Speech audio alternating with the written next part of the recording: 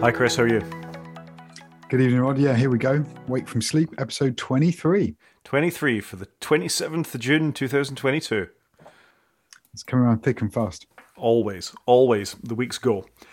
Straight into follow-up, I think. So we had a little bit of homework combined with follow-up from last week. There's been another beta, which we'll come to in a little bit of time. We'll go into more detail. But you had to see if you could get the Nintendo Pro Controller working with A, your iPad, and B, with Apex Legends. So good news. I deleted my Pro Controller link and repaired it, fired up Apex Legends, and I was off to the races. And so I played a couple of games, surprisingly managed to shoot some people, which amazed me and didn't die. Really enjoyed it, actually. It was quite good. I did struggle a little bit just because I didn't know what any of the buttons were. And annoyingly, it showed icons on the screen for where you could tap the screen if you had on-screen controls. So it was like, oh, I've got my controller. I don't want to clutter the screen as well. But it seemed to play really well. Cranked up all the graphics. Yeah, I loved it. It was really good. So I do like the Pro Controller. I think it's a really nice controller. I think out of all the controllers, I think it's PlayStation, then the Pro Controller, and then the Microsoft Xbox Series S thing. That's in my quality stakes. That's in your estimation. That's not bad. I think I might actually put the Xbox One higher up. I prefer the layout of the sticks, for where my thumbs lie on it. It just felt really cheap.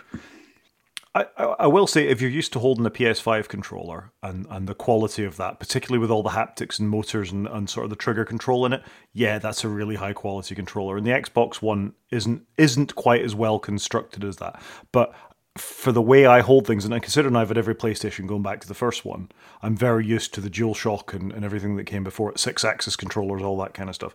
And I do find the Xbox controller more comfortable in my hands than the PlayStation, but I agree with you, it's not as well made. It's just not. I don't know. And the PlayStation one's about £50 to £60 in the UK. The Pro controllers, when I bought them, depends where you get them, about £50. And then I think the Xbox one was the same sort of money. So they're all in the same ballpark. And I know Xbox do a premium £100 controller or whatever it is. But I don't know. I was just really disappointed with the Xbox one. Well, you should try and have a look on Smiths or Amazon for how much an Xbox controller costs for the Series S or Series X at the moment, because you can't get them. Really? Yeah. I was looking the other day, because also for Apex Legends, because I'm using an old PS4 controller, when I go to run on that as you push down the left stick to make it run, it's stuttering. So I think there's the connections begin to go on the PS4 controller. So I thought, I'll get another controller. And my immediate thing was, I'll get an Xbox one. And I couldn't find one on Amazon. They were all couldn't be shipped, wait X months, or pay an awful lot of money for it. So I went to Smith's Toy Stores, I had a look there online, and couldn't get one there either. So yeah, there's obviously a bit of a run on Xbox controllers, which means the consoles are probably available now, right? Is it a bit of a run, or is it just still shortage? A little column A, a little column B, I guess it's probably quite hard to say. I was talking to my friend in the office today, and he's trying to get hold of a PS5, still hasn't got one.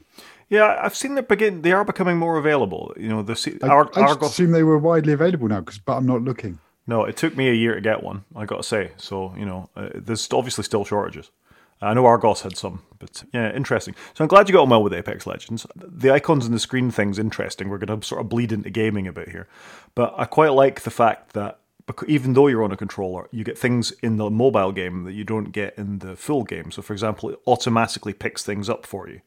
So when you stop at a loot box and you go to pick up a gun or something, or the ammo, when you look at it, it picks up the same ammo as the weapon you've already collected. So you get 3 types of ammo, you get light and heavy, 4 types of ammo, light and heavy and shotgun. And if you picked up a shotgun, it'll automatically pick up shotgun ammo and automatically upgrade your weapon as well, which you don't get on the full version of the game.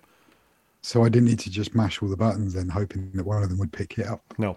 The first time it'll do it, but after that it sort of tries to keep in line with what the weapon you've picked up. Okay. It was good. I only played briefly at lunchtime today just to try it out. But nice. Enjoyed it, and happy I could use my Pro Controller a bit more because I love that thing. No, that's great. And homework for both of us then is, can we work at Game Centre enough to have a game together at some point? That'll be something for the future. The thing I did find weird with the controller is if you push the home button, I thought it'd be like pushing Command H or Globe H on the iPad and take me to the home screen, but it didn't. It brought up Game Centre home. I did not want to see that. Well, no, again, nobody ever wants to see that. Nope, it was of no use to me. Good. Well, I'm glad you got on with it. My own little bit of Apex feedback is I've been having a lot of fun with it. I've been winning lots of matches. I have lost a few now, actually, to be fair. So it's not all one way with the controller. There are other people out there with them. You're one of them. I tried to buy the Battle Pass, which gives you sort of new skins and horse armor, as some people say. It doesn't stop you playing the game, but it gives you sort of cosmetics and stuff and new characters. and it ate my £10. Apple took the money. It didn't appear in the game. I don't know what my recourse is. Is it to Electronic Arts or the developers of the game, or is it to Apple? I genuinely don't know what happens with that kind of in-app purchase. The money's gone out of my account, but it certainly doesn't appear from the game. So that's not great. Not a great experience. Not great is two questions. One, can you do restore purchases in the game? I don't know if they've got a button for that, because you often see that when you've bought something and you've just reinstalled it. And two, I think you've got to get your refund through Apple, because developers always say, we've got no control over refunds. Apple do it all. Yeah, and in a way, it's quite a formative experience. It was £10, not the end of the world, but at the same time, it was £10. So it's not like it's 5p off. You've dropped in the back of the fridge. So if you're a parent of a child who's really into the game, or you're really into the game or something, and you're giving your kids money to do this kind of thing, and it's just vanishing in ether, that's not a great first run experience. And I vaguely know what I'm doing with computery things. Vaguely. I had a similar experience. So somebody's leaving our place of work, and we had a gift card go around, and I donated you sign the gift card and you can do a donation. So I did that, and it came back with an error, and I was like, oh, it doesn't like it's taken £10 again, the money. So I thought I'd fill it out again and try and give another £10. And then it came up with an error, and I thought I just gave up. And then I checked my bank statement a day later, and it took £20 off me, because it processed both transactions, but still demonstrated an error which suggested it hadn't taken any money. So I do, credit cards are hard. Yeah, it's not a great experience. And, because I have played the game on PC and PlayStation and Xbox, I've had the same experience, not the same experience, I've had the opposite experience where I've gone, I want to buy the Game Pass, and it's just worked. Microsoft's was the smoothest by far. PlayStation Store kicked me out to some external sort of purchasing thing and then back in again. But it worked. PlayStation is quite janky like that, I think. Yeah, again, you look at these, and the computer company, Apple, has given the worst experience of all of them, who claim to have the most secure, thorough payment system. So I just thought that's food for thought, really. No, agreed. Yeah, I would agree with that. PlayStation isn't great. Apple's normally all right. Normally, he says. I hate having to double click the button. Why do I have to double click the power button? I don't know. It can see your Why face. Can't I just click a button on the screen? Yeah. No, but I can click a button on the screen. Why has it got to be a hardware button for it then to see my face? That's the only bit I don't get. Yeah, we've degenerated and whinging a little bit, but I think that's not. It's not a great experience, and I agree with you. Restoring purchases and stuff like subscribe to the newspaper. Occasionally, it goes, you're not subscribed to this, and I go, no, restore purchases, and it sees the subscription, and off you go. So it bothers me that this particular transaction went wrong. Really. Yeah, it's not great, is it? Anyway, Beta 2 came out. So this is iOS 16 Beta 2 for all the devices. It came out on Tuesday, I want to say. Wednesday. We came out on Wednesday. We were expecting it on Monday, and then we were expecting it on Tuesday, and then it finally dropped on Wednesday night in the UK. And I think we both installed it on all of the things. Is that right? Yeah, I've got Watch, a TV, a Mac, an iPad, and an iPhone running it. So I'm very much Beta 2'd up. Very good. So should we go through these sort of systematically and see if we've noticed any changes? Let's start with the easiest one. Apple TV? Yeah, I was going to say tvOS. I don't even know if I'm running tvOS 16 at this point, because there's no differences. So nothing to report there. It seems fine. Fair enough. Watch OS as well. Not a lot to report there. Nothing that... And I wear my watch every day, so nothing really to report that I've noticed on it. You tried a new face? The only thing that seems broken now is it doesn't show the focus icon. It just shows do not disturb icon instead of like I have a work one and a family one, and they're not appearing for whatever reason. I played with a couple of watch faces. I am generally disappointed with Apple's watch faces. I'm sorry. I usually just leave it on the same one, because when you glance at your watch, you want everything to be in the same place. So you know where you're glancing if you just want to see the weather, or you want to see the date, or you want to see your activity rings. So not a lot to report on those two systems for me. I did install the Mac Beta, and I had a quick look at system settings and was disappointed with it. It just doesn't look right, does it? It looks rubbish. It does look rubbish, and I find finding anything even more difficult than it was before. I mean, it was bad before. Let's not get romanticized how wonderful system preferences was.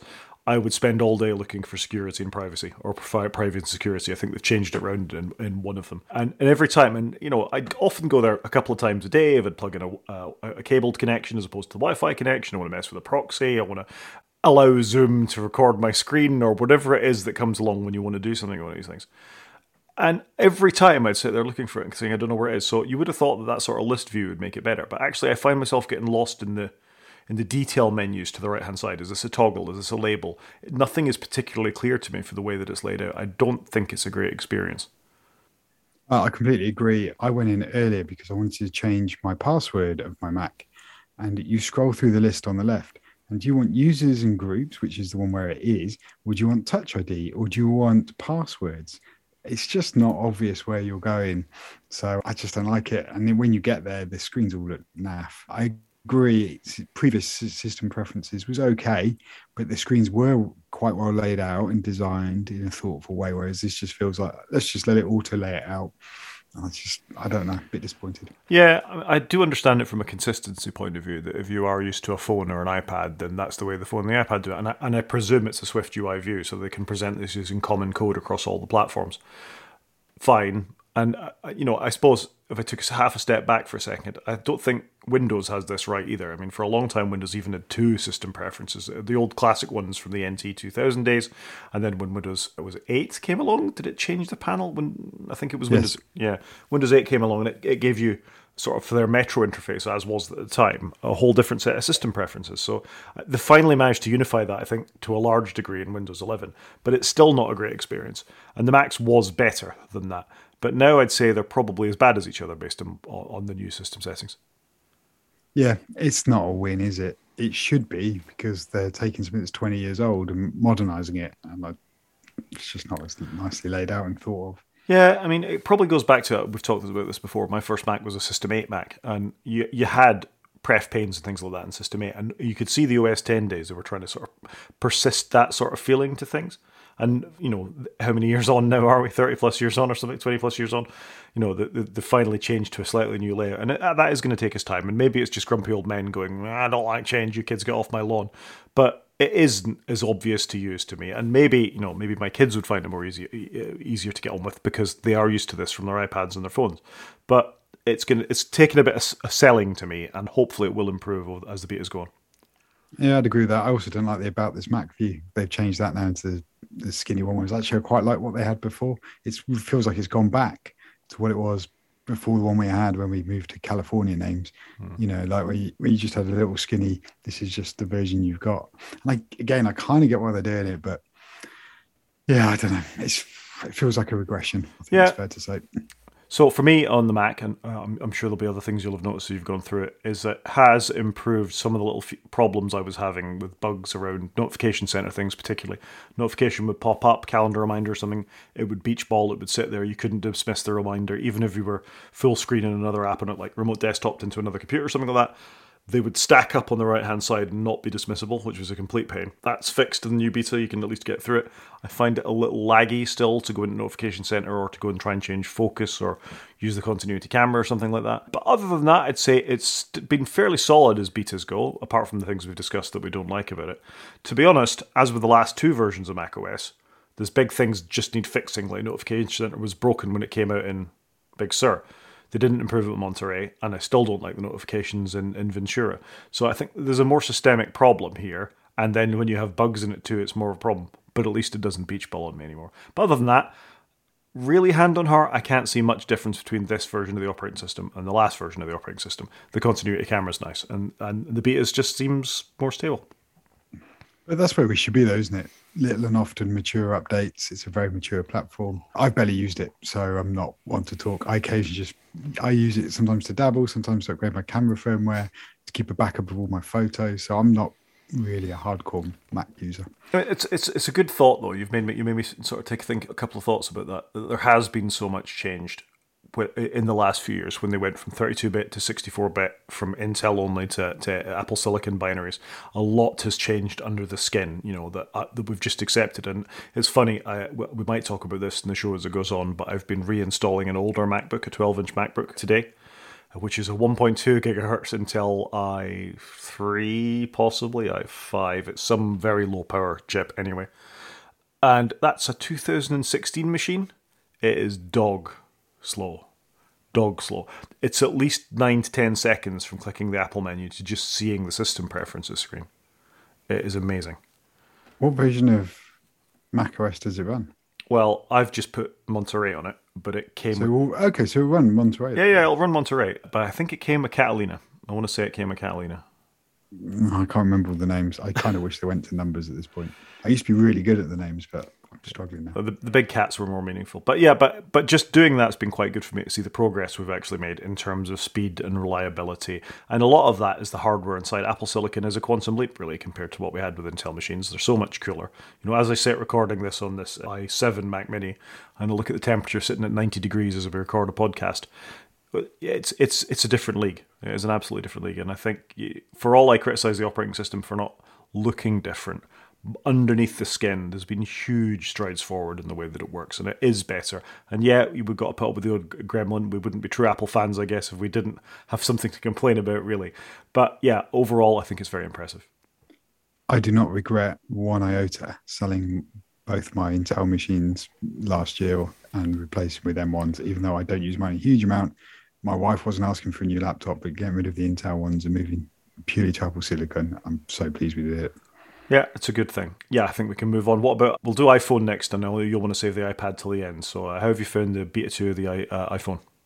I can change my wallpaper a lot better than I could, which is great. And it's not as hot and draining the battery so quickly. So I think it's really good. Yeah, I'd go with that too. It seems to be running a bit cooler. The battery drain is still higher than it was, but not as bad as it was in Beta 1. And the biggest change for me is that I get a little green spot on the background that I've chosen for where I am in the world. So there's a little green spot on the UK on my particular chosen live desktop background thing.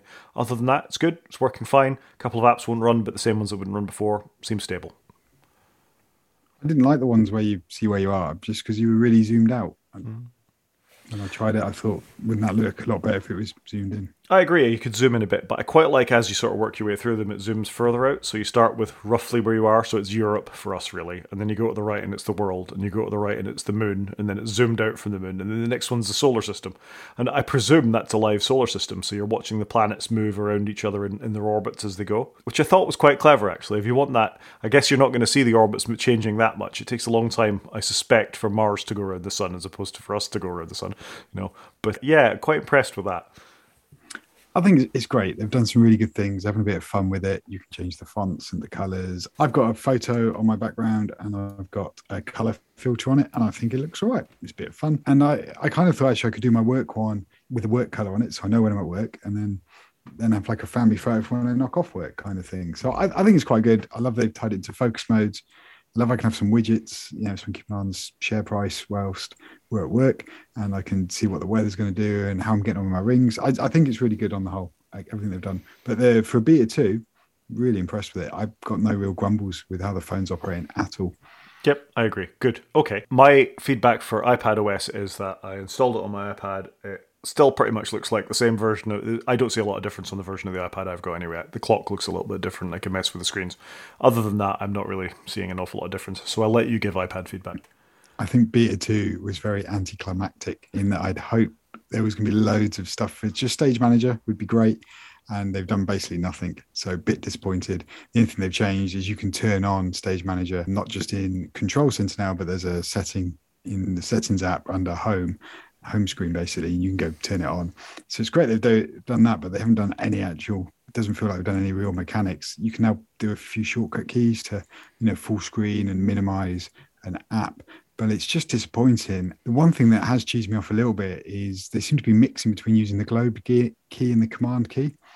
And I think, surely if I'm doing something with the window, you could do all that with the globe key if you're going that way and it's global. And then if it's within an app, surely then that's when you use the command key. Like I want to copy some text in an app. So I think they need to sort that out. But there's literally no updates. It's still crashing. You still can't command tab. It's got all the same bugs it had before. Sometimes it struggles with the focus of where the keyboard should be and which window and stuff. It is great. It's got all the hallmarks. It just needs that refinement. And now maybe there's a bigger shoe to drop on Beta 3, and they didn't really put much of the the core Stage Manager updates out yet because they're still working on it, which is fine. But I was hoping to see a bit more because it clearly needs so much doing to it. But it's looking great. I love the premise of it. The only thing I was thinking was, I wonder why they didn't do Stage Manager first as a release, like 16.0, and then do external monitor coming later in 16.1. Have they bitten off too much at once?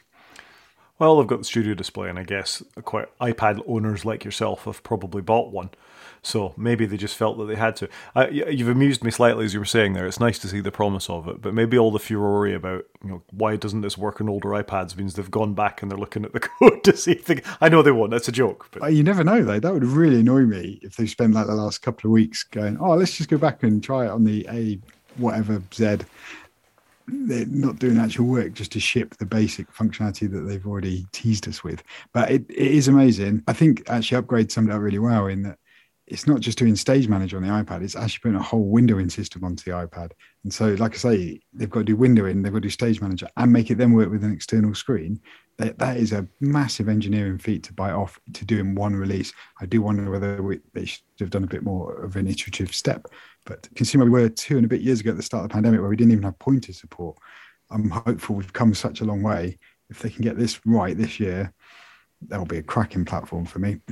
no, it's good. And again, I said last week, I'm glad that they're pushing it forward. I tried to use Stage Manager on my Mac for about an hour today just to sort of really give it a fair crack of the whip to see if it could work in the mode. And initially I thought, I quite like this. I can group things. I've got my communications things, or I'm doing a bit of research. I've got a web browser and a word processor open, and I'm going back and forth between those things. I'm doing my referencing. Great. I thought I need a screenshot of this to put into this report I'm doing. Took the screenshot. All right, how do I get it's in that window over there? How do I bring that one up? And it wasn't intuitively obvious for me. Whereas once upon a time, it appears in your desktop, or in my case, I use Screen Capture X. I drag it out of that, I drop it in the app, and off you go. And it wasn't talking to the way, it wasn't working the way I expected to. So there's a cognitive dissonance or a way of learning that I think just I'm too used to using Windows the way that I use them. It wasn't natural. But who knows? If I start to use an iPad a little bit more that's got it and you get your head around it, maybe it's a sensible way of working. But I absolutely see the promise of being able to do something with your iPad that wasn't before, and having groups of windows together and being able to resize them and working in that mode. Because I'd say for 75% of the things I wanted to do, I got it, I think for me, there's no other way of doing it on the iPad. So you've got to use it, haven't you? So actually, I will probably end up using it on the iPad all the time. And then I'll probably turn it on the Mac just because I can work on the Mac occasionally exactly how I work on my iPad. I'm not being funny at this point. If they released a better version of Xcode on my Mac, on my iPad, I probably wouldn't even need a Mac at this point. Scandalous. Because I just like have my Mac just to noodle around with that. Scandalous. Okay, on that bombshell, I think we should move on. That's been quite a lot of follow-up, really. Let's move on to news and rumours then. And again, as with last week, it's mostly news this week. We're not seeing much in the way of rumours, which isn't surprising, because everybody's getting their teeth into the software and seeing what's out there. So, yeah, first story. And this is quite an interesting one, really. I mean, it's not the bane of the internet. I think the bane of the internet are GDPR warnings and cookie warnings and all the rest of it as you visit websites. Cookies, 100%. Yeah. Yep, absolutely. Maybe that'll be the what next you need when you open your web browser for the first time is going, there will be cookies. Tick this box to never ever hear about cookies ever again. I'm always amused. I think it's the website Rock Paper Shotgun that pops up a cookies thing and says, you don't really care about this, do you? Just click accept or something like that. It's words to that effect, and they're absolutely right. Yeah, it's pointless, frankly. Totally pointless. Anyway, what we're talking about in this case is iOS 16 has a setting that lets you bypass CAPTCHA. And CAPTCHA is the little things that when you try and visit a website or log in, it fires up 6 to 9 pictures, typically from Google, saying, please point out the bridge, or pick out the motorcycles in this picture, or traffic lights, cars, zebra crossings. And it's really time consuming. It's extremely boring. We're fed up of doing it. And now there's possibly a way around it in the next version of iOS. Great. Let me log in a bit quicker if you know it's me. I'm happy with that. One interesting take, though, from, again, the Upgrade podcast was, have you noticed how all the Google ones are car related? Are they using it to train their AI to spot traffic lights, zebra crossings, so on and so forth? So will they end up losing their crowdsourcing of artificial intelligence? Maybe, but I think they've got so many people using their maps that it probably wouldn't take very much for them to get something else, out there. I mean, we were talking about, is it live view? When you come out of a tube station, you get a 3D view of what the Apple have introduced. It wouldn't take... I would love that, because I am rubbish when I come out of a tube station. I have no idea where I'm going. It wouldn't take much for them to pop an overlay over going, can you confirm this is a traffic light, as you walk out of the tube station? And people would. I mean, I'm almost socialized on YouTube to saying, just quick answer one of your stupid surveys just to get it out of the way and I move on.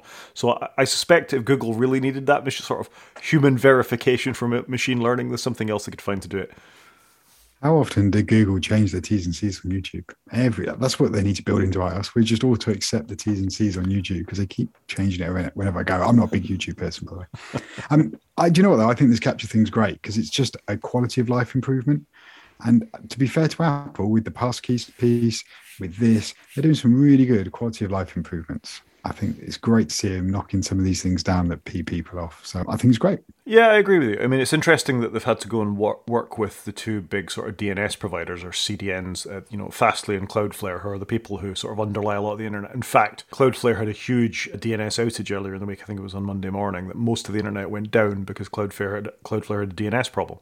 And that affected things like Discord, it affected the Register website, it affected podcast editing websites, The Verge. All these things actually rely on Cloudflare for their uptime. DNS, if you don't know, is domain name service. So all computers have an IP address, a bit like a license address for where they are, but instead of it having to go to 1.1.1.1, instead it knows to go to cloudflare.com or theregister.com or whatever a website is. So the DNS is sort of the more readable name that is attached to the IP address. So when Cloudflare went down, it couldn't resolve any of those names, and it caused a huge amount of problems for about 20 minutes, but Twitter stayed up and Twitter was not impressed. I didn't even know this was a thing. I did know that EE went down on Thursday, and it was Wednesday, apologies, in the UK, and that was causing us some issues in the office because we were trying to get our MFA codes through to log into something, and we couldn't get them because we couldn't get text messages through.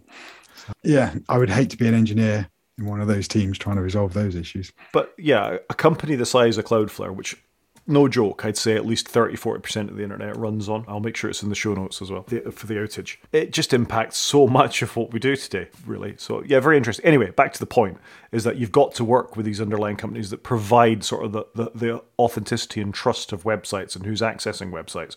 People like Cloudflare to work with. So it's good that they're having conversations with these companies. It's good, I agree with you, that they're sort of pushing it along a little bit. That if I can see a few less stoplights in my time to agree to get into a website, I'm down with it. Agreed. Good. So that was that one. The next story is about HomePod beta management. So this is actually being able to manage the software on your HomePod, or certainly uploading the versions of it from your phone. Because at the moment, it's a bit of a dark art, I'd say, knowing what version of firmware it's running on or what's going on with it. Yeah, I think this is good. I'd be interested. This is the first year you can install betas outside of being asked by Apple to install betas on your HomePods. So I'd be interested to do this. I've beated everything else in my life. Why wouldn't I do my HomePods just to get everything there? So I think this is good. You can manage it. I often end up going into Home app, going to update on the HomePods, and it doesn't seem to know which HomePods have got what on. And there's like a mixture in there. You kind of have to keep just forcing it to update. So I think this is good. Yeah, I do find it mysterious how updates are managed to devices like HomePods and AirPods and all these, these devices that don't have an immediate upgrade path. I know how to do it in the sense that I visit the HomePod, I click on the thing, you find the little wheel somewhere, that the settings icon thing, you click on it, and eventually it'll get the idea that it might be a software update, which is why you're looking for it, and it goes and does it. Either I don't want to care at all, and it should be really fast, and it should just be updated, and you've got new features available, or they should have had an app like this from the outset, so you could see what was going on, what version was on, and to keep track of what's happening. Or at least it could alert you and go, "Hey, your HomePod's been updated." Something like that needs to happen. I think they're trying to live the philosophical dream of, we just deliver the updates for you. I think they need to cater for both markets. They need the market of people that don't care but just want it to be kept up to date, and then people like you and I, where we do want to force the update on there because we want to go noodle around with it. So I think this is good. I'm looking forward to trying it out. Hoping they might do something about my studio display at the same time, because surely there's going to be iOS 16. Will it allow me to use the camera with my iPad is the question. That would be exciting. I mean, it is a fact that you need to worry about. I mean, most people don't care that their AirPods are running a version of the firmware that's behind. But I know when the spatial audio came out, everybody wanted their AirPods updating to be able to run it. So some button you could push somewhere to say, "Hey, just check that," would make people very happy, I think. That's all it has to be. And even if it just gave some instruction of like, you need to stick your AirPods on charge and then click this button kind of thing. And actually, just before the show started, apparently there's an update coming out for the AirPods Max where it's going to have a better Bluetooth codec, and that's in the beta version. And part of me was like, should I go and try the beta on my AirPods? And I was like, oh no, actually they're working really well. I don't want to tempt fate. Maybe we can be taught. Eh? Good. Okay. I mean, interesting feature. Glad it's coming. I don't think it's not world changing, but good to know. Yep. Next piece of news are about iOS 16 is going to let you sort messages by SIM. And I got to say, I dismissed this story because I thought, what's that? That doesn't seem very interesting, sort by SIM. But a little bit of reading made me realise it's a lot more interesting than that. Yeah, this looks quite good. I did actually have a read of this earlier in that you've got to turn on filters in settings and basically allows you to filter unknown senders and known senders. And then you'll be able to filter by the SIM card in your phone. I've never used two SIM cards. But it does feel like they've slowly just been chipping away in the background. And it does feel like they're really trying to do the work life, home life split with all the changes to how you can share tabs and email accounts and, turn them off for focus modes. And I think they're trying to do something similar here with messages. So you can just hide your work text messages. I think it's fantastic. It's really good. It's a good idea. You still see lots of people carrying two phones. They've got the work iPhone and their home iPhone or their Android phone or whatever. And most of them choose an iPhone, I think, for their home phone. But the ability to have two SIM cards in it and know that, no, this is a work-related thing because that contact's in this diary or however the filtering is established is a good idea. You think you'd want to go further than just text messages, though. I mean, you already can, I suppose, by email and things. But that mode, which you've talked about already with focus mode being, I'm at home now, my home screen changes. All the delivery of everything related to your home would be far better when you're in that mode. Rather always than chaining it by SIM card. But I think they're all steps in the right direction, aren't they? Yeah, definitely steps in the right direction. Yeah, it'd be interesting to see where it all goes. I don't know if you can do it for phone calls. Like, could you go like 6 o'clock at night? I don't want to have any mobile phone calls anymore. Yeah, you would have thought that would be possible as well. You can already bar people, after midnight, only these phone numbers can come through my do not disturb when I'm asleep. So you would have thought an extra rule just needs to be added, and they originate for the SIM card. You would have thought something would be possible. It's just another filter, isn't it? I mean, I get so few phone calls. It's not really an issue for me. Yeah, absolutely. Although our work phones are now all Zoom, they've taken all our desktop phones off us, and so it's Zoom the app on your phone or it's Zoom on the computer. So there isn't really that sort of distinction, which is interesting. Yeah, I've looked into that. We're just not culturally ready for it yet. Well, Joy working in construction. Universities, those fast-moving organizations that they are. Anyway, moving swiftly along. The next one, and these are all iOS 16 features, which I find interesting. I don't remember many of these being talked about during the keynote or subsequently, but this has only become apparent when the new betas come out. And there's lots of these little features beginning to appear. This one is that iOS 16 and macOS Ventura combat email spoofing with support for verified brand logos. So you would see your bank's logo if it was a known email address. The idea being you get quite a lot of spam emails from companies pretending to be your bank, but if you look to the email address that it was originating from, it might have Royal Bank of Scotland.google.somethingelse.com. So it's obviously not your bank, but it's quite easy to fall for these kinds of scams if the actual emails, if they're written in sufficiently good English, that it could be a legitimate email at the first glance of it. And it's, as older people and less computer savvy people look at these things, and even quite computer savvy people can be caught out by them. I think it's just quite a nice thing to throw up a little extra verification in your email that it is from a reputable company. Yeah, I was actually quite interested in this one at work. We're encouraging everybody to upload their photo to their work email. So it's a lot more obvious when we get one externally of somebody pretending to be an employee, because it will stand out a lot more because it won't have their picture next to it. And so I was interested in this to see how they're doing it, because obviously that's going to be a risk to us of, will people try and spoof your photo off LinkedIn or something? But we are trying to drive that culture of upload your photo. Not only do we mark the email as external, but if it's got your picture next to it, we can definitely see it's an internal one. Because people still, even though all the training we've done, they still will get somebody going, oh, can you release this payment? Can you change my bank account details? And they don't question, oh, look, it's not from their work email address. It says external all over it. And they don't think to question it or pick up the phone. And so we're trying to work out ways of trying to just improve that internal culture. So interesting in this, and it looks good. But again, it's only good if people can't spoof it. Yeah. Again, small steps, but all in the right direction. And when you think about the totality of this, the filtering by this SIM, the focus modes for when you're at work or you're at home, and the passkeys, that they're building into the operating system at a fairly fundamental level, and then capture it, they are making it more secure. And for a long time, they've been saying Apple, iPhones and iPads and Macs are the more secure operating systems to use. They should be more trustworthy. Of course, they're not invincible, they're not invulnerable. Things like the Pegasus spyware shows that up. It's good to see. It's just steps in the right direction. Yeah, definitely.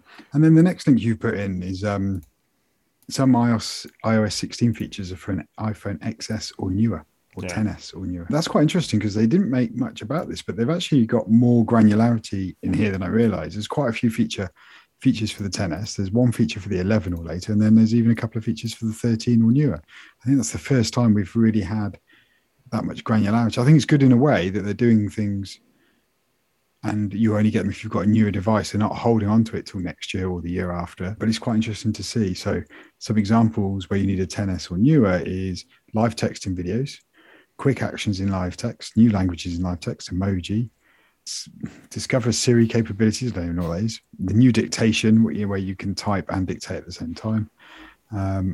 I don't get why adding medications to your iPhone camera. I guess that's something to do with the camera. Image search in more apps, visual lookup improvements, and the astronomy wallpaper.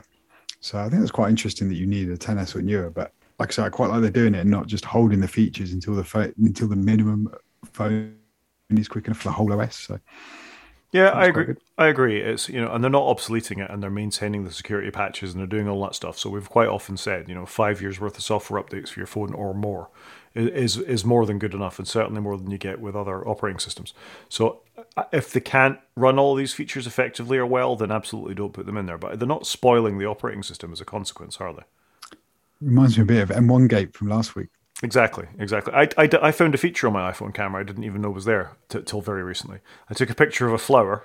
I didn't know what the flower was, and I happened to go into photos and look at it, and there was a little eye in the corner, and I clicked the eye, and my iPhone told me what the flower was. I thought, I didn't know it could do that. I didn't know it could do that either, but I had seen something recently about that, and I thought, actually, that's quite cool, because I would use that quite a bit. I knew Google Photos could do it, because I've done it before. I took a picture of my dog, and it told me it was a dog, which was really useful. It told me what sort of dog it was, but it's a start. It's good that it recognises what a dog is. Well, you'd hope it now with all this AI they keep talking about. Yeah, it's meant to be the new hot thing. So the next story is our perennial favourite, a little bit of review material about the M2 MacBook Pro. So we've already said we don't care about the M2 MacBook Pro, but we are quite interested in the M2 itself. And this is just a story on what the speed increases are between the M1 MacBook Pro and the M2 MacBook Pro. Yeah, sorry, my iPad just crashed again.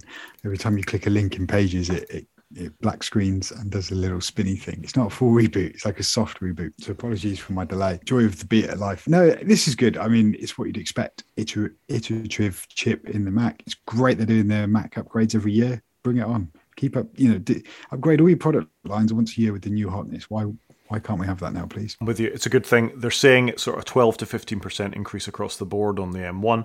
I think that's pretty solid. By the time we get to the M1 Maxes, Pros, and Ultras, we're going to see some really quite impressive stuff from this. Wait till we see the Mac Pro. I reckon the Mac Pro is going to be an M2, whatever they're doing, Ultra 2.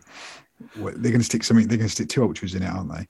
So I'm interested. I'd never buy it. It's never going to be for me, but it'd be great just to see it. What can you do? Yeah, I want to know what that machine is that differentiates it from a Mac Studio. It's about twice the price. Well, that's going to differentiate. That is quite a differentiator. But the differentiator between the Mac Pro now and the Mac Studio is I can stick cards, expansion cards into it. I don't see with Apple Silicon that there is that room or need in many cases for expansion cards. Agreed, unless it's more storage. And could it operate twice though? I think it'll be twice the chip. So it'll be 2 Ultras, because that's what ATP were talking about. Okay. Well, I mean, we will see. I think it'll be more than twice the price. I do wonder though if by Christmas we're going to have all the M2s out. So I wonder, because they said they do the Intel transition within 2 years. Are we going to go? We've got the M2 out now. Are we going to get a refresh Pro Max, in the MacBook Pros? And then are we going to get a new Studio? And then are we going to get the Mac Pro for the end of the year? I wonder if they can do the whole lot. We will see.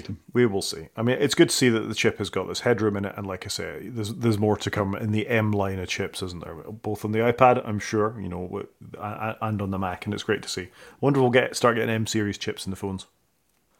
That would be in the Pro phones. You could see it. Whoever came up with the idea of making their own chips, man deserves a medal. Yeah, it is amazing. Or lady, absolutely. No, it was very wise, and the optimization they're able to do with running, Swift and C#, not C#. Yes, C#. And no, it's not. What's the Apple one? Swift. No, but the older one. Oh, Objective-C, apologies. Objective-C. My Microsoft brain took over slightly there. Objective-C and Swift. And the point is the chips are optimized for running that mode of code, so it doesn't matter. So that's why we get all these benefits, as well as them being faster and cooler and having all the fancy rendering engines in them, is you get the code optimizations as well, which an Intel chip or an AMD chip, an x86 chip, I should say, is optimized for everything. Anything. It's a very general purpose workhorse, whereas Apple have been able to sort of really refine it for what it would need to do. They're building it for their products. So they know what we're going to do with it. They write the OS. They're just owning the stack. The thing I'm looking forward to is when they start shipping their own 5G modems, because I do notice when I use 5G, my battery does drain significantly. Now I've only got the iPhone 12, but it does dip quite a lot. And I know in the iPhone 13 they put a bigger battery and improved the modem and the 5G piece. So I am looking forward to that. So I'm hoping I don't know if that's this year or next year, but hopefully that's coming around the corner. Well, if it coincides with there being more 5G availability and not just the odd patch that I see in the wilds of Wales here, then we'll see how that goes. I'm generally seeing a lot more. It's not everywhere, nowhere near, but a lot more. I do get annoyed though when we talk about all this rolling out for 5G, and then you end up with periods where you get nothing, and that does frustrate me. And I really notice in the car, because I stream a lot of music in the car, and it's like, come on, can't we just get 4G everywhere right now? I'll take that. Yeah, good stuff. Okay, next story. There's only two left for us here, so there's been, like I said, there's been a lot of news this week. A developer took the Room Plan API and built a little application for it, and the embedded link will be in the show notes if people want to see it for themselves. And in the video, so the Room Plan API is using the LiDAR camera, so sort of a depth sensing camera, to be able to model what a room is.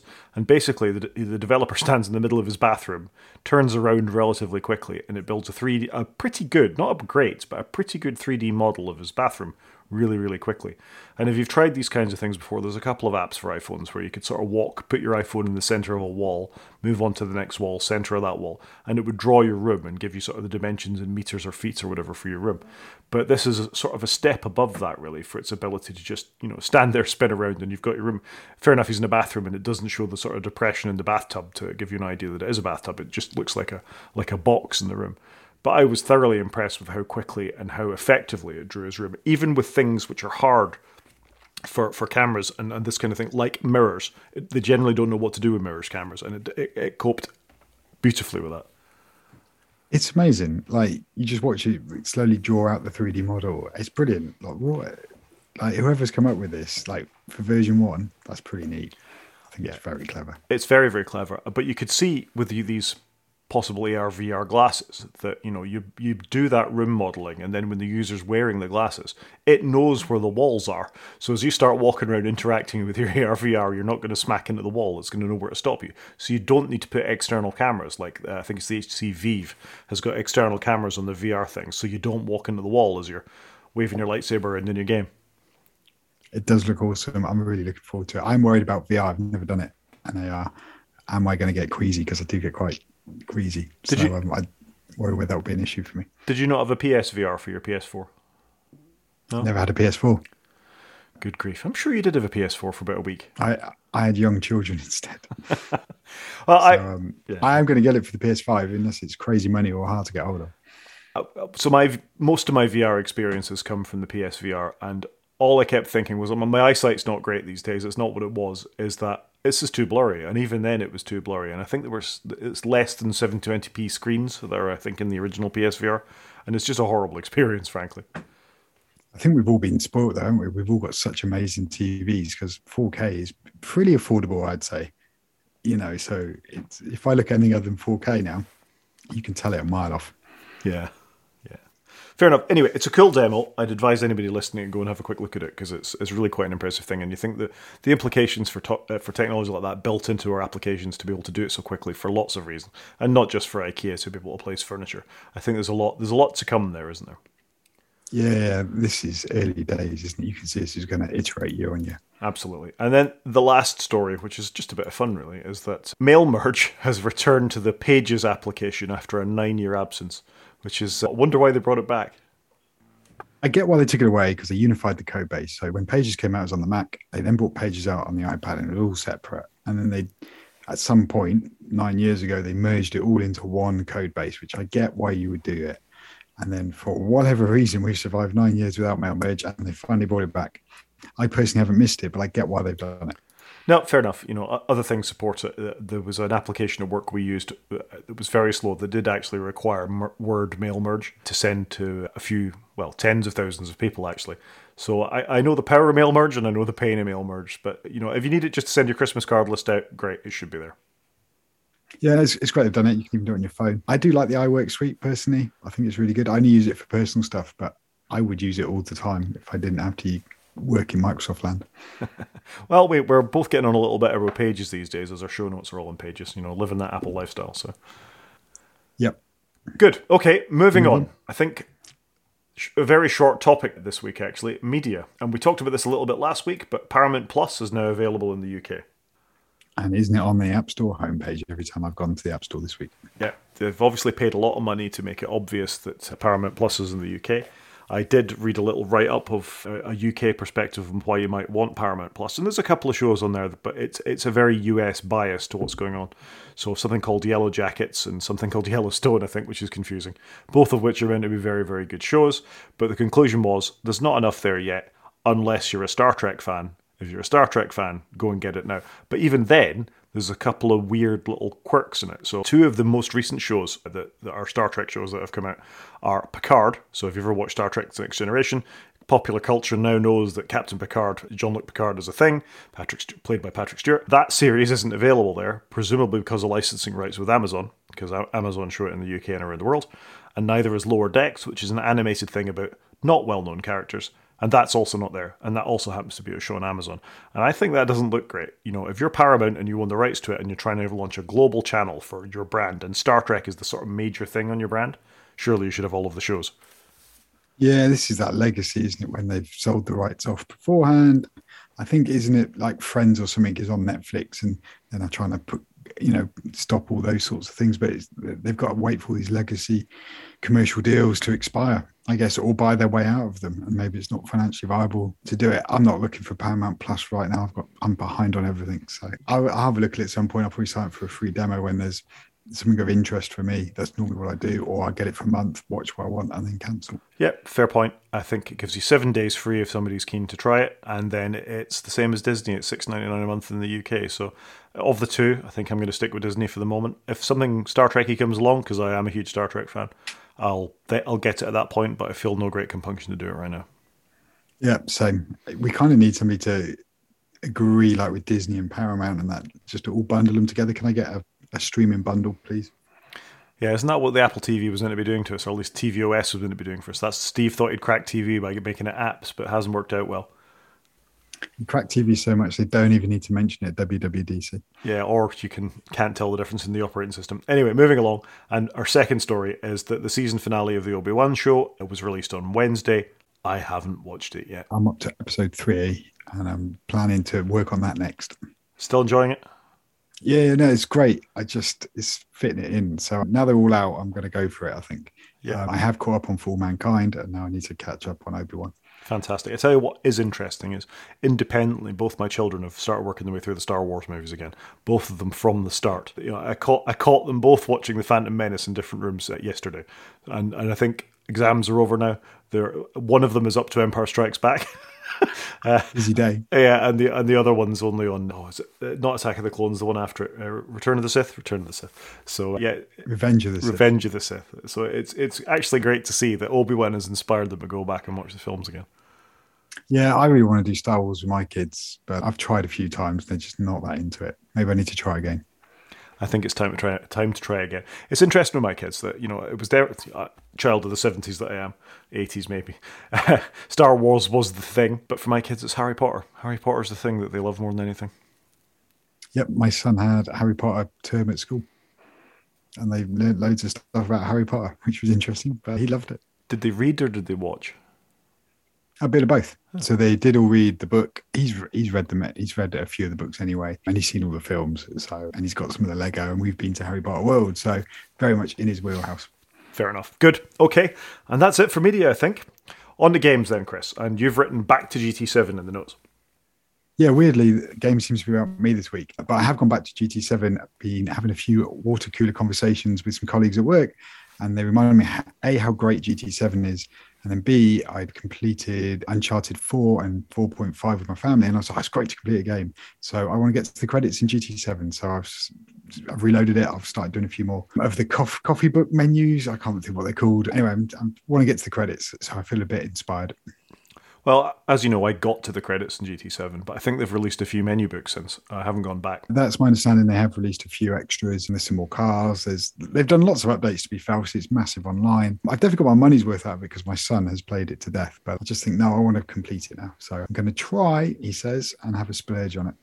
I tell you what's interesting is that it's got an online mode, and I've never even clicked on it. I have zero interest in racing it online. I wouldn't mind to have a go, but I'm quite content. I'm not a big online gamer, so I'm quite content just racing the computer. The computer is good, and I need to learn not to hit other cars and to slow down a bit more. Well, it does give you the time when we're doing time trials. We had a little bit of sort of friendly rivalry going on there. You, me, and another friend of ours, Aid, so we could see our times and all the rest of it. And that's probably enough in this kind of game for me. That where did you finish in this race would do. I don't, or give me your ghost car when you raced the track in that car, and then I can race against you. I don't need it to be online against you particularly for that. Yeah, I did quite like seeing your scores, and so I could see if my times were better or worse. And it's like, oh no, they beat me. I'm going to have another go. So I think that was fine for me. But like I said, I'm not a big online gamer. The split screen though on GT7 is rubbish. It's me and my son having a go, and to be fair, things like Dirt 5 are so much better. Fair enough. Good. Okay. What's next?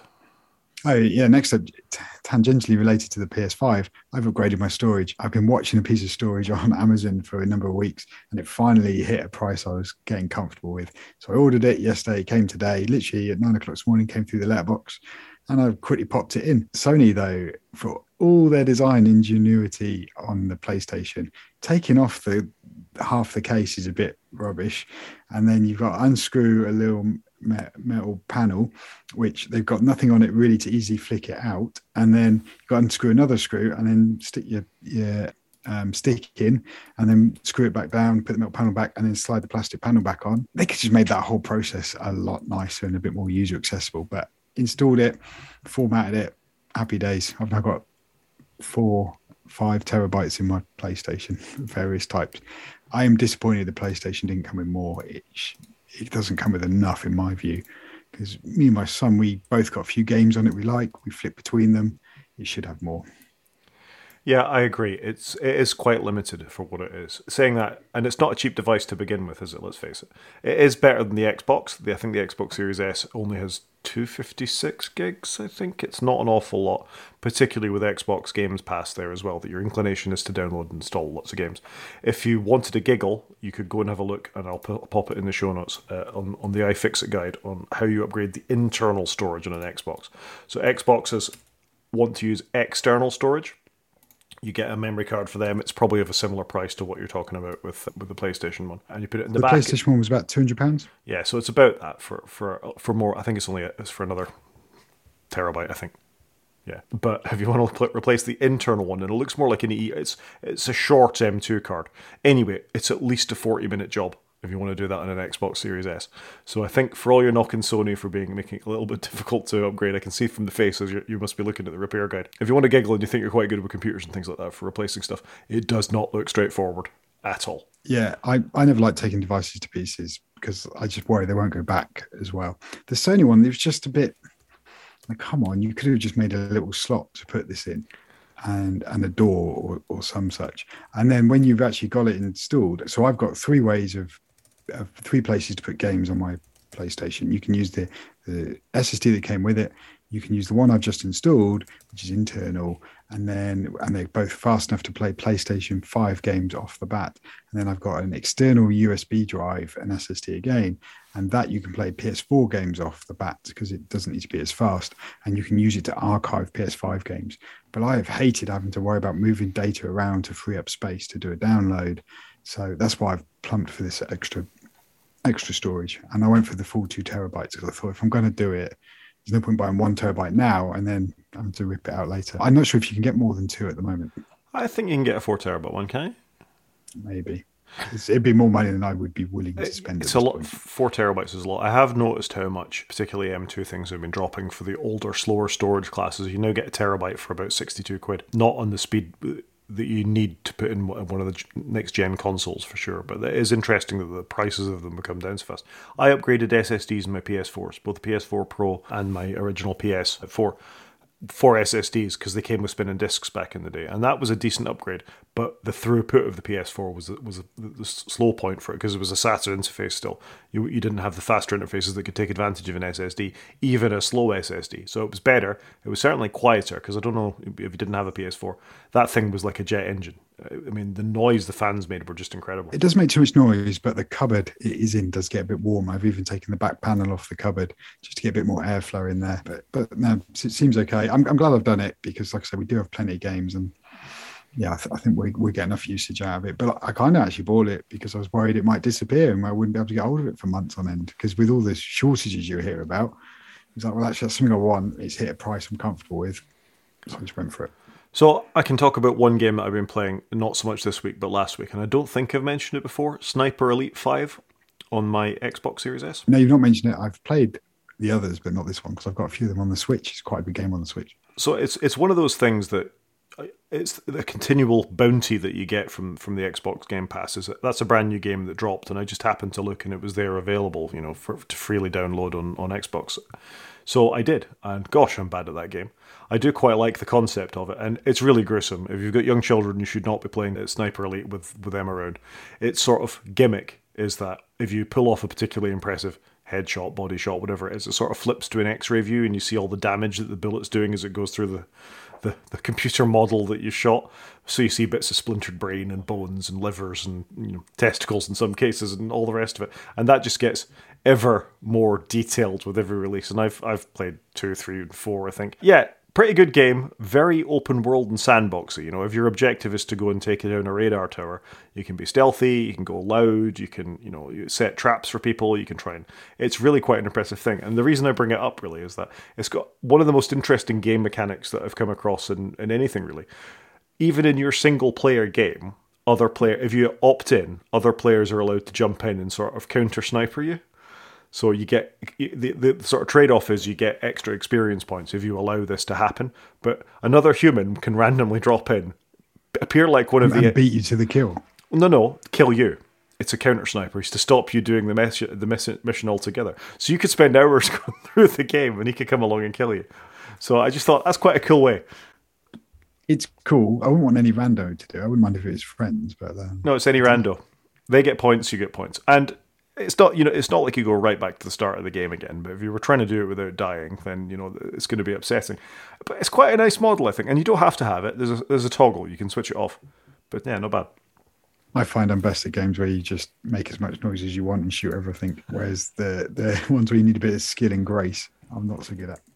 Yeah, good fun though, and nice to get for. It's not for free because I pay for Xbox Game Pass every month. But I'm quite impressed that such a modern game, such a new release game, was available. It's about 60 or 70 quid on the PlayStation, so I'm sure there's your value right there. Absolutely, I'm sure it'll come to PlayStation's version of Game Pass if we ever get it in the UK. I know it's been released in America, but it comes out now.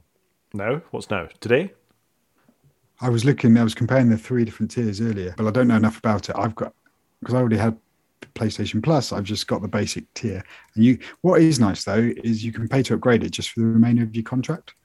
So that's pretty good. I thought that you can have it co-term rather than sign up for a whole new contract, and they're not trying to fleece. And I was just comparing the options, but actually I've got enough games to play. I don't think I need anything else. So I think that's homework for you for next week, is to investigate the PlayStation tiers and come back to us about is it worth it?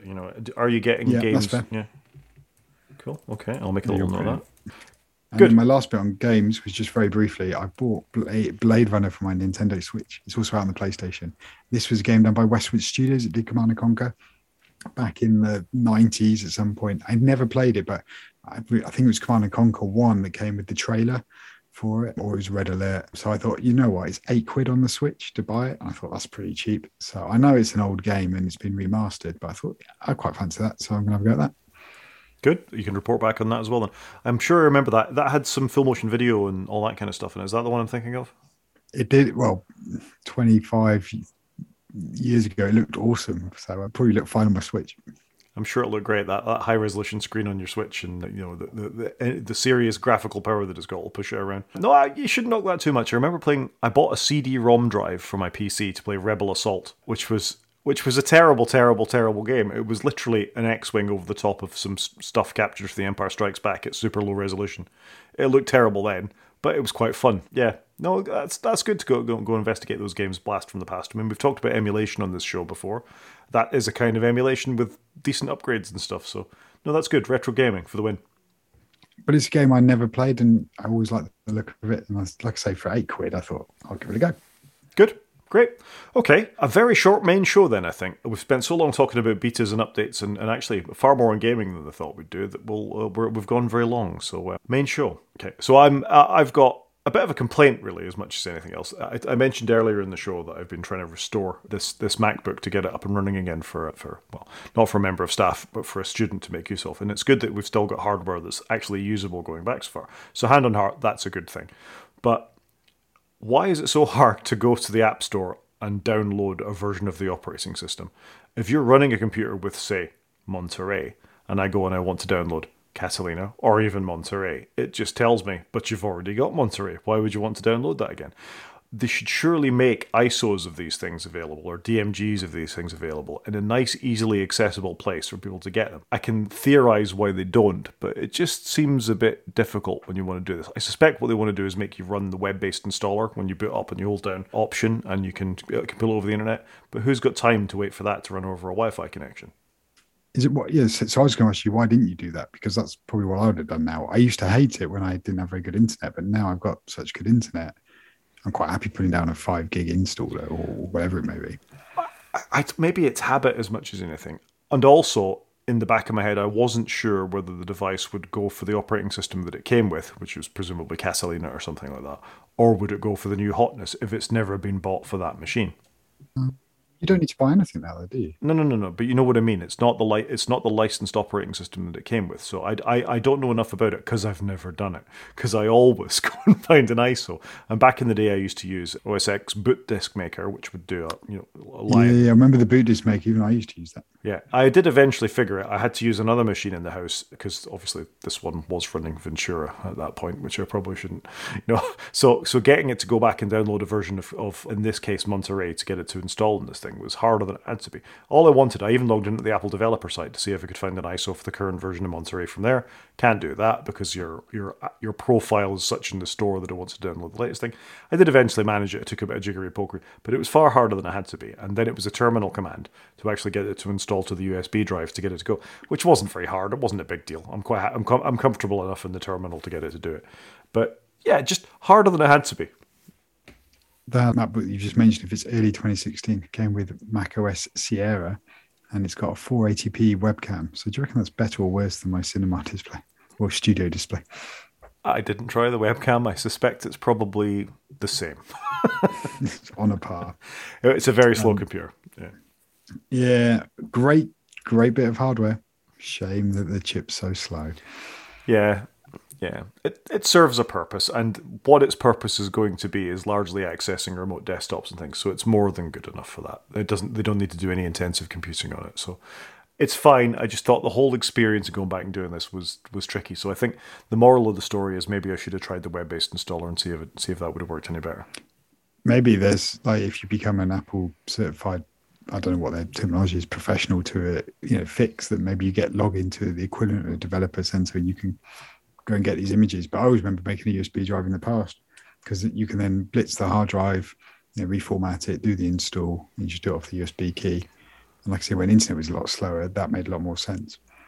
Yeah, I guess my theory as to why they don't make them available is to try and slow down the Hackintosh movement, that they want to pull down the Intel versions of them and then people crack them open to put on various Intel bits of hardware. You're more in control of the supply chain of the installer, aren't you, if you can only do it in your one way? Yeah, I suppose so. I still don't like it very much, though. If you think, how many operating systems have we installed in our lives, be it Linux or Windows or Mac or whatever, and it's always been quite straightforward to get the ISO, stick it on a disk, and install it. And seasoned Apple person that I am, I still find this frustrating that it doesn't work in the way I expect it to, that every other operating system works in. Make a USB, it's dead easy to do it. You hold down a button and you install it and off you go. And at the end of the day, I did do that, but it was just harder than I had to be. I wonder if they don't want you downloading the source of the installer in case somebody downloads it, injects something into it, re-uploads it, and you're then installing something with malware or something malicious baked into it, because that can happen too, I guess. Sure, and that I suspect that probably is what's happened, because if you go to about the fourth link down on Google on how to create a USB install disk, you'll find somebody who's got some dodgy link somewhere saying their version of Monterey or their version of Big Sur, and why the hell would you install that when it's gone? But I suspect there are people who have Hackintoshes who or whatever who are doing that, and you think it's almost a risk. You'd rather have the officially blessed one that definitely doesn't have it than some potentially and it's probably fine. I'm sure they wouldn't be as high up in Google search results if they were completely legitimate, because they never surface anything that's not meant to be there. So it just makes me slightly uncomfortable. Yeah, I agree, but they've been doing it for years, haven't they? They have been doing it for years. But fun to play with an old MacBook. I'd forgotten just how dreadful that keyboard was. Now we've got much better ones again as well. That was the first one of the butterflies, if you recall, that came along. I think it was in that one, or certainly the MacBook Pro that came out at the same time. No, it was that one, because that birthed the butterfly keyboard. Yeah. And strangely, all the keys were fine. Who'd have thought it? Who'd have thought it? Anyway, yeah, so that was my thought on why is downloading and installing older versions of the operating system so hard. And then my second thing for a main show, and I know you're not long after buying a new TV, is that there is a big white spot appeared on the good TV in the house, and it looks like I'm going to have to replace it soon. So it was just the whole experience, really, of trying to find what is the TV of the moment you should buy for the price you want to pay, for the specs that you want, and why is it so hard? Yeah, I hated this when I had to do it, because I was like, right, I want a TV. I'm going to spend some money. I wanted a 65-inch 4K TV. That was my requirement, and I wanted OLED. I knew I wanted OLED because I didn't get it on my previous TV. I really wanted OLED. So it's like, where do you go? And then there's so many different models and so many different price points. And it's like, you kind of want to know, what is the definitive TV to go and buy? I don't know about you, but I wasn't fussed about any of the extras, like the built-in Google Assistant, the Alexa, the apps. I have not used any of the apps on my TV. I just wanted a good TV, happy the little firmware update. I bought mine. When did I buy mine? I bought mine in June last year. So literally a year and 2 days old. And I was really cheesed off because 6 months after I bought it, I had £500 off it on the Black Friday sale. So have you ordered one? I haven't ordered it yet. Amazon Prime Day is coming in the next couple of weeks. So I thought I'll hold a little bit and I'll live with the white spot and see if it doesn't get any worse at this point. But I'm the same as you. I've sort of got a minimum spec in my mind that I want 65-inch. I want OLED as well in this case. I want something that will do 120 hertz because I've got a PlayStation under it now, and I want something that's going to have a fast enough refresh rate that it's good for gaming. And that starts limiting you down to what's out there. But even then, you've got the new version, or you've got last year's version, and you seem to have 3 or 4 model numbers that are more or less the same sort of spec. And I don't want that. I just want an arrow pointing at me to go, no, that's the one for you.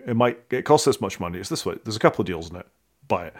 And it just seems so hard. Oh, actually you want the Sony one. Sorry, the Philips one, because it's got Ambilight and it's got things, but I don't want the things behind it. Oh yeah, but it's the same panel, because we know that all panels effectively come from 2 manufacturers. You either get a Samsung panel or you get an LG panel. And all the rest of it is just window dressing. So this happens to be a Samsung TV that I'm looking at replace, so I'm kind of off them at the moment because a big white spot's appeared after. I think the TV is maybe 6 years old at a push, probably 5 years old. Hasn't lasted as long as I would have hoped. It is what it is, It's a good excuse. Is it 4K? It is 4K. It is 4K. It's good TV, then. It's not a bad TV. It's got a couple of frustrating things about it. Only one of the ports appears to support, one of the HDMI ports supports HDR, probably 400 or something like that. So if you've got the Apple TV input on, which is the one I've got it on, and I got the PlayStation 5 input, all the colours wash out, because it doesn't support the HDR profile. So you actually need to go back to the normal television input and then flick back to the PlayStation input. So there's little frustrations like that. And I mean, that's annoying, but I can live with it. And I have lived with it for years now, because I actually did it with the PlayStation 4 as well. There's something about the Apple TV and the HDR input on that HDMI port that messes it up for the rest of it. So that's less than ideal. So I cocked up when I bought mine. I spent ages worrying about the number of HDMI ports. But in the end, I should just worried about one HDMI port, because I put an amp on it with all the HDMI switching in it and surround sound. So I was buying it in stages to space out the amount of money I was spending. But in hindsight, should have bought it all, saved up and bought it all in one go, which was what I should have done. But about 6 months later, I bought the amp and the speakers. When the family had COVID, actually, I got it all delivered because I'm at home. I've got time to wire it all in and do a good job. So that's where I ended up with it. But it's tricky. And how many HDMIs do you need? And do you want Ethernet? And how many ports have 2.1? Because when I was buying mine, very few had 2.1. And like I say, in hindsight, I needed one with it because I'm running it through my amp, and I had to make sure then my amp had supported 2.1 and 120 hertz. Yeah, and then it's the other thing, like presumably I now need to upgrade all my cables, because the HDMI 2.1 standard is a different cable, so you need to buy new cables, blah, blah, blah, blah. So it's a whole process. It's not just a matter of swapping out a TV, it's all the other things that go with it. And as you've said about the amp, now I don't have an amp. I've got a Sonos Beam that sits underneath it because it's more decoration friendly, let's say, it's more acceptable. I have that in our other lounge. Yeah, it's more acceptable. So we've got a techie lounge and a non-techie lounge. Yeah, so I'm allowed speakers downstairs in the man cave because nobody cares apart from me down there. But for the purposes of this, it's got to go through the beam. So it needs ARC, it needs audio return channel and the Sonos Beam for that to work properly. New cables, I'm not bothered with the amplifier, and I'd quite like to tidy up what's behind there. 4 HDMI ports is enough for me, really, for the inputs I've got, so I don't need the amplifier. So yeah, that's where I am. I've got it narrowed down to 2 now, an LG one and a Sony one. That's the same panel in both of them. 2.1 has the screen. I will say my last experience of Sony televisions was not great. They take so long to turn on, warm up, and get to the point where you can change the input or watch something. I found it incredibly off-putting. We've got 2 Sony TVs and 1 LG. The LG is the newest one. It's amazing. Sony's may well have changed since I bought mine. They're very old now. But I used to buy Sony's because they look great. I thought I was buying a premium product. Very disappointed with it. But I'll be honest, I barely use any of the TV. I just wanted the right panel. And actually the rest of the TV doesn't really matter. Yeah, that's kind of where I am, I think. And I'm with you. I don't really want any of the features of the TV, although I think we talked about this before. I have another newer LG over there, and it does support 4K on iPlayer, which the Apple TV doesn't, because my approach to this has been, I don't want any of the inbuilt stuff because I've got an Apple TV or I've got an Xbox or I've got whatever it is connected to it that I'm going to be, using those services with.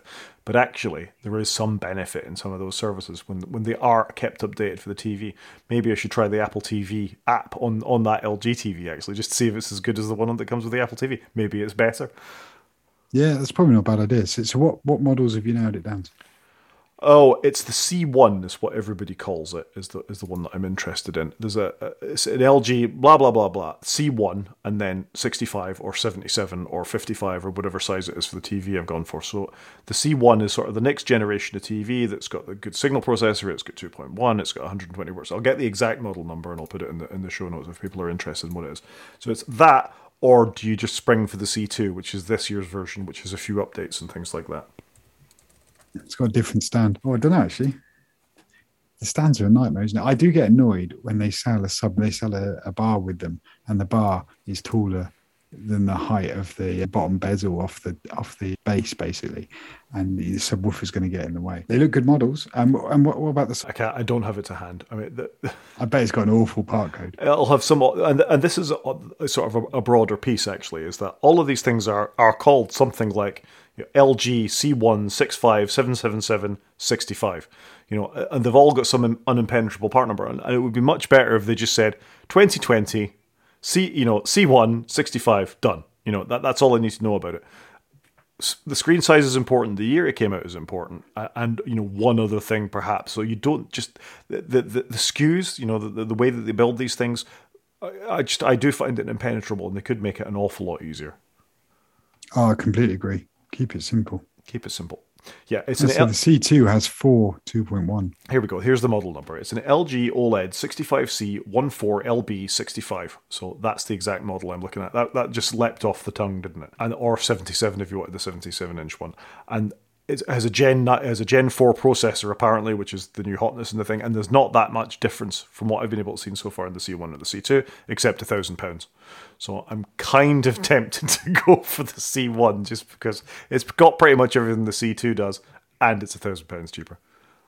I think if you're only buying it for the panel, then you probably don't want all the other stuff. Exactly. It's extraneous to me. Unless if they could say something was an awful lot better, it was brighter or blacker blacks or whatever is the thing that was sort of the real difference between them. But I haven't seen any of those in the reviews that I've looked at so far anyway. So I'm just looking at the C2 on Amazon's website, and I love it. It goes buy it with So you buy the LG 65-inch C2, buy it with an LG 43-inch and a mounting arm. So do many people buy two TVs and one mounting arm? It seems a bit of a AI gone wrong. I wouldn't have thought so. So, and just for so I don't have follow up next week, the Sony version of it is the Sony A90J OLED, which is a much snappier number, to be fair, but doesn't make an awful lot of sense. But that is the same panel that's in the LG C1. So yeah, it's down to those two really, and I'm already leaning towards the LG just because of my experience with Sony's in the past. But let's see what Prime Days brings, and let's see how much longer my panel lasts with its big white bloom that's appeared in the middle of it. I would definitely wait for Prime Day. I've bought stuff before and gone, why don't I wait for Prime Day? Because I think they won't drop the price, and then you get to Prime Day and it can be quite upsetting. Yep. Good. So I'll report back on that as it goes and how much an HDMI 2.1 cable costs me and how all that fits in as and when I get to that point. But I think that'll do us for a show. Buying TVs is hard, though. Buying TVs is hard. Buying many things is hard. But first world problem. Hopefully they'll be in stock. Well, that is a whole different thing. Hopefully the C1 that's been around for a little bit. I suspect the C2 might be harder to get hold of.